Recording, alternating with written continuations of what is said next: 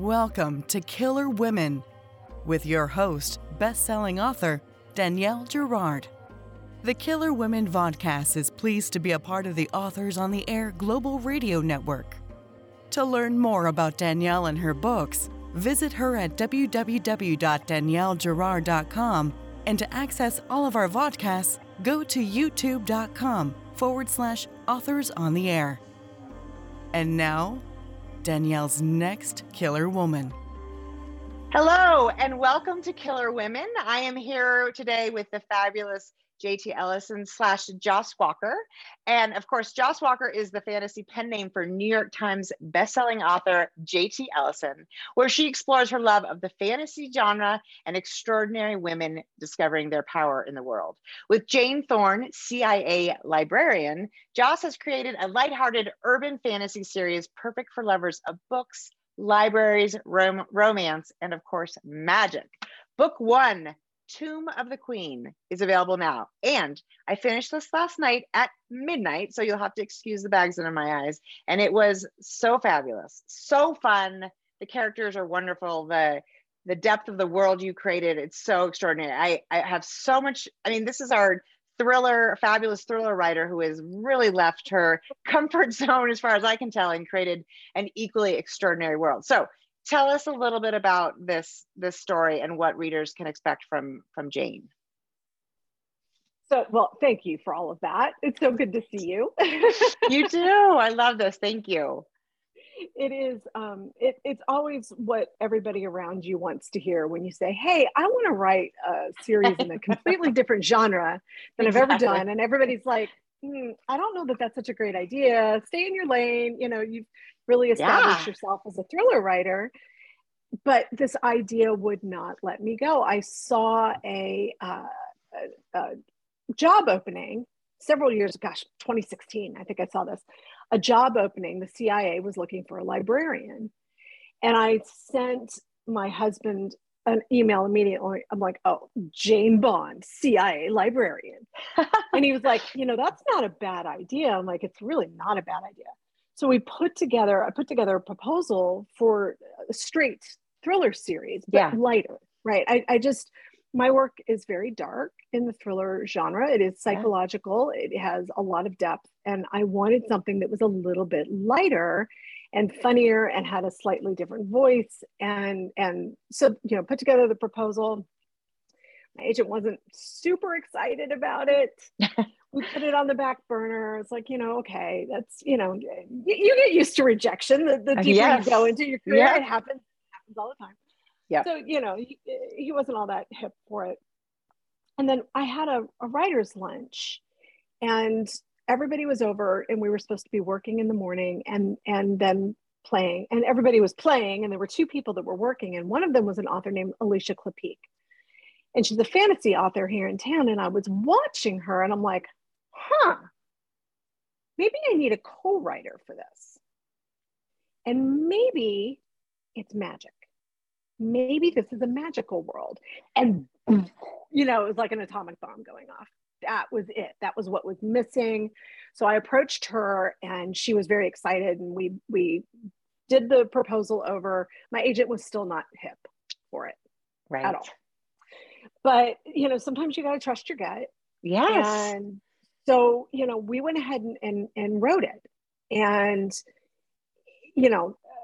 it came together very well. I thought it was a lot of fun.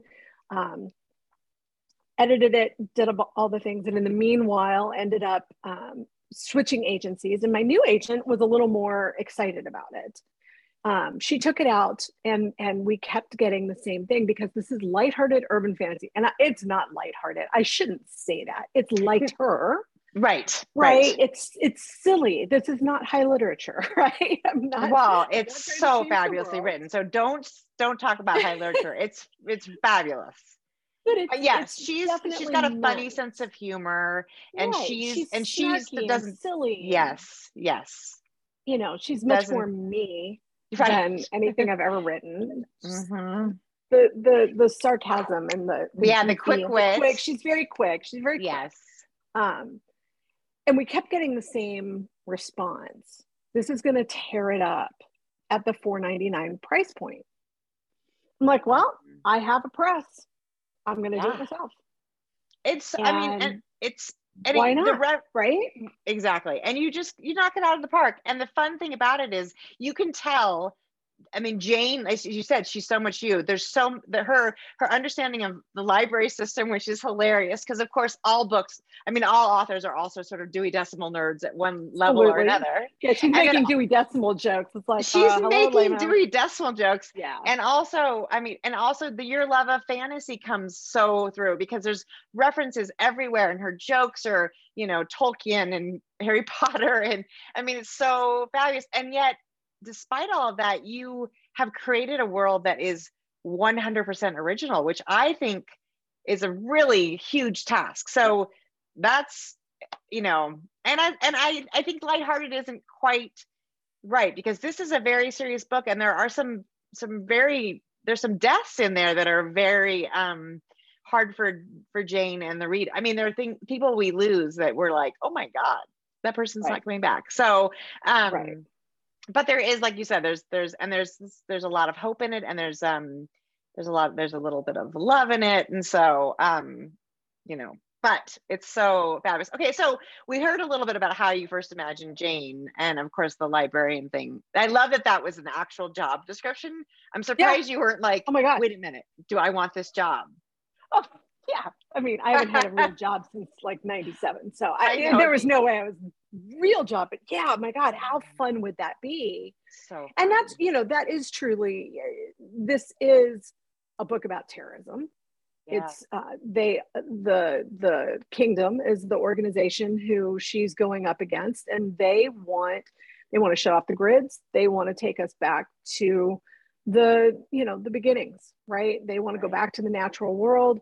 The world that we are in this book does not have a lot of magic. Magic has been throttled into this green river of stars called the torrent, and only a very, very few magicians can actually access it. Right. The CIA has a torrent control organization, right? So they've got their own little organization within this, the TCO. Right. And Jane she works at the Vanderbilt archives in Vanderbilt University here in Nashville. And she's, just doing her job and touches what ends up being a grimoire. And it's kind of the thunderclap that's heard around the world. And now she gets on everybody's radar, right? She never knew she had magic. She has no idea that she's got this in her. And that's so much fun to me, this whole discovery of a woman who has power that she's not aware of. Yeah. Right. It's a theme that comes through all of my work, whether it's fantasy or thriller. And how you harness that power and how you lean into it and become the leader that you're meant to be. And that's I got shivers. I love it. Yeah. That's important to me. That is the theme of all of my work, is this you're not supposed to be doing this, and yet you have to. Right. And I think that's how the greatest leaders are born. Leaders, people who want to lead, you shouldn't follow. We don't want them. Right. We don't want them. Right. We want the ones who are reluctant, the reluctant leaders who do it because they don't have a choice. Yeah. They're morally obligated. And that is who Jane is becoming. And what's wonderful about it is she's a strong woman coming into her own power. She has her doubts, but also she's a really, it's not one of those books. There are books out there that you feel like you're sort of being heavy-handed with, that you're getting the feminist sort of a little bit. And the one thing about it, she's a very active participant with the other people in the book, the men and the women. Everybody's bringing something to the table. It's very collaborative. It's, you do this in such a beautifully subtle way, JT, that we don't feel like, oh God, we're reading one of those books. It's like you said, it's a theme in all of your books, and in a way that makes each of us realize, male or female, our power, that we have power, that we're probably not accessing all of it. And, in the little things we do, we're not going to probably access the torrent, as much fun as that would be, but we can access. Wouldn't it be awesome? Yes. I'm wearing my green, hoping that maybe there's a torrent down there to help me finish my next book, but I am not finding it at the moment. So tell us a little bit more about writing this. You've done co-author projects before, of course. I have. But how, how did this feel different? Did you have to really map out the world? I mean, did it feel really different from writing your thrillers? It did. One of the reasons why I wanted to work with a fantasy author is because they do have that experience in world building. Right. We do that in the thriller world. We're creating, our own versions of reality. Sure. But there are certain tropes that do exist in the fantasy world that I wasn't familiar with. And I also wanted to sort of stay away from reading urban fantasy too heavily, so that I wasn't influenced by it, that it was something that could be original. Right. Anytime, I came across something in the draft that felt familiar, I took it out. Right. Or something to it so it would feel like an original thing. Co-writing is a blast. I know. I kind of feel jealous. Sounds wonderful. It really, having two brains on something is really exciting. Yeah. Because everybody brings something different to the table. And, somebody has to be driving the bus. I have been the person riding the bus, and I have been the person driving the bus. Yes. Yeah. It has advantages on both sides. Right. It really does. Being the person on the bus, you have a backstop in the brand that you're writing for, and being the brand who is driving the bus, it all kind of rides on you. Yes. So that's very interesting. I just loved doing this enough that, as it was going on, I was like, okay, this is bigger than I thought. This is at least 6 books. Wow. And that people agreed with that. So we got a audiobook contract for 6 books. So now it has to be 6 You're books. like, oh boy, right. We got it. The pressure's on. The pressure's on. My co-writer decided that she did not want to continue going. So I had to find somebody new, which actually is very, very interesting moment, because I've just finished reading our second draft of the next book in the series. The first thing that we did actually was the short story. Yes, I love this. Right? I love that. So, and you can see her name is R.L. Perez. Yes. And that's Jane's sister, Sophia, who gives us some backstory about this whole thing. So it's actually a prequel to The Tomb of the Queen, right? Yeah. And that was the first thing we did is, okay, let's establish, a new voice, a new narrative structure, and a new arc that we're going to pull through. And so that story is Jane's sister, who does appear in Tomb of the Queen. She does. But it's more backstory of what's going on. And it's very important to the next book in the series. So it's interesting because, obviously everybody's authorial voice is a little bit different. Yeah. So it fits that this book is a little more serious. The second book is a little more serious now because the stakes are higher, right? When you discover, obviously, there's magical terror out there. There are people that are trying to hurt us. There are people that are trying to change things. And you have to fight against them. That changes the characters and the tone. Absolutely. It was kind of perfect. It was perfect timing to have a shift. Yeah. And I'm really excited about the second book. I get Tell to us dive in. The name. I saw it. What's the Master name of Shadows. Second book is Master of Shadows. So it'll be out in July. Okay. So these are coming out every 8 to 12 months. So fun. We're doing. This is a hefty book. But that's a big book. It's a big book. It's as big as any of the thrillers you've written, I think, right? It's really close. One of the biggest. It's 125,000. It's up there with the biggest of the thrillers I've ever written. But what's so fun about it, and what was so fun about it is it's the the way the short chapters are, the driving momentum of the book. You don't feel it. Sometimes I pick up a 500-page book and I'm like, oh God, you know what I mean? And this time it was more like, okay, well, it's 11:15, but I can just read one more 5-page chapter. And then, and then all of a sudden it's midnight and you're like, okay, I'm going to have to stop because otherwise I'm never going to get any rest tonight. So, and that makes it really fun. I think the the structure of the story, and mostly being in Jane's point of view, but having a few other points of view also really keeps this movie. But so I want to talk about Killian because, and I don't know how much I'm allowed to say, but this is a character who becomes very important in the book. And one of the things I really love about this is that in the beginning, Killian is working for the kingdom, but he thinks the kingdom is the good guys. And you can kind of see how that happens, because when you talk about returning to the natural world, it sounds all kind of great until you think about what that means. So, this is again about your sort of like the struggles that represent sort of the struggles into the real world. And then obviously today you're wearing colors in honor of the Ukraine, which is, it's not off point, right? This is all very much about like what something is represented as and whether or not it's the truth. So, I mean, I guess talk a little bit about sort of that, the way you're sort of exposing that sort of, it's almost fake news, right? The Killian, what Killian is what he's presented with and what's actually the reality.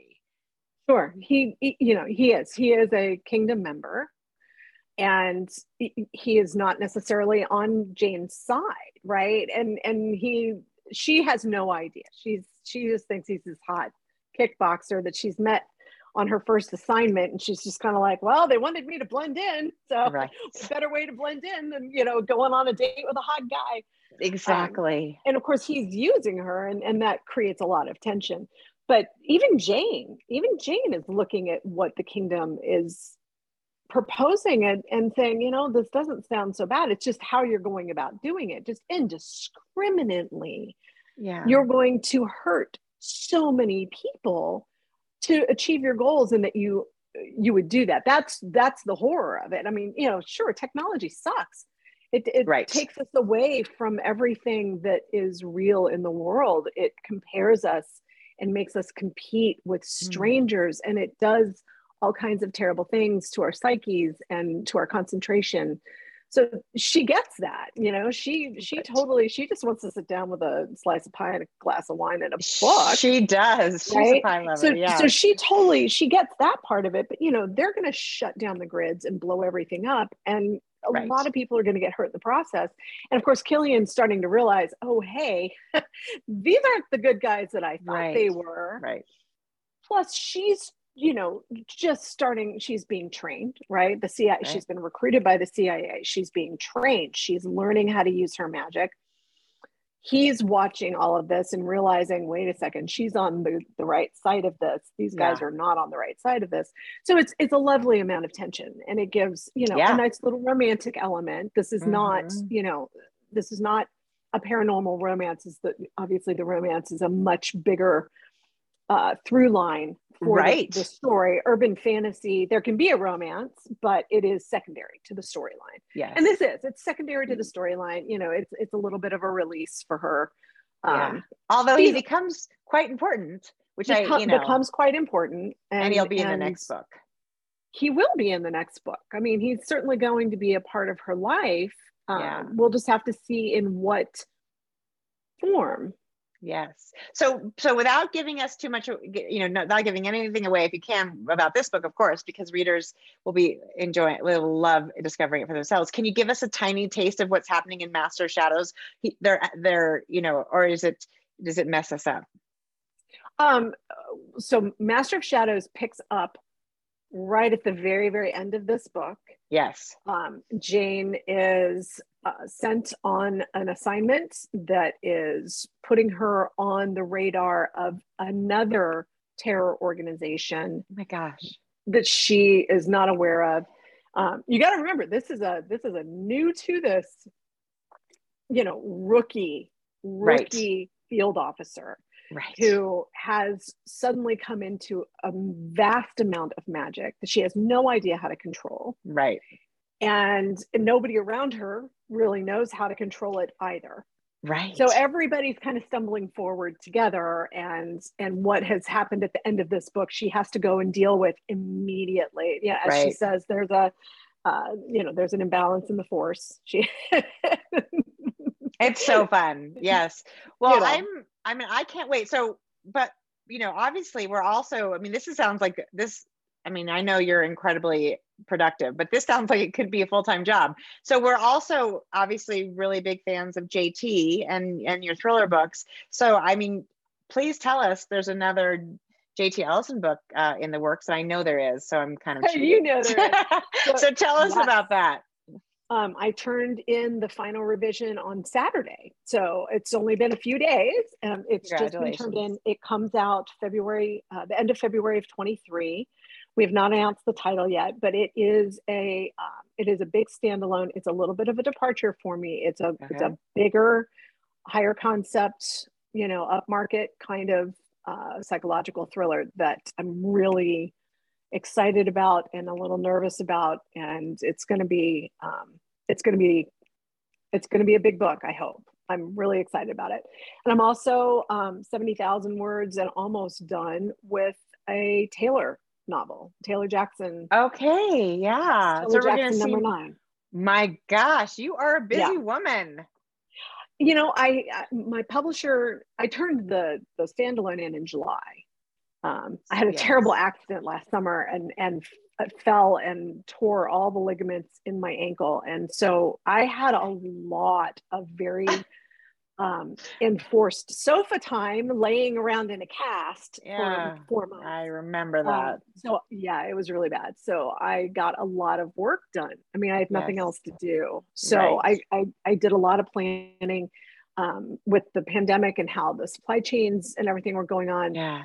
And this new book is going to be a hardcover release for me, the new standalone. So they just put it into a different timeline. And so that gave me, almost 18 months of lead time before that book came out to get some stuff in the pipeline.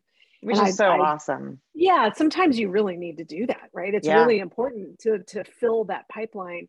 And I've written a couple short stories, and just I'm hitting a creative renaissance right now, and I think working in the fantasy realm has kind of unlocked something for me. I can imagine. I can imagine. You're in the torrent. You're accessing the torrent.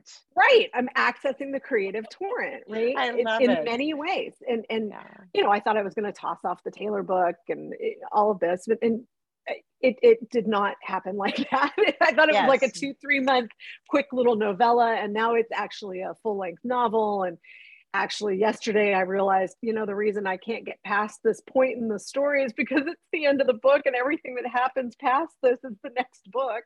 Oh my gosh. So suddenly Taylor number 10 is happening, and I've got the proposal for the next standalone that's happening, and things are just kind of cooking right now. And so thank great. God for that, because it's feast or famine with creativity. It is. Sometimes I have these moments, and sometimes there are lulls.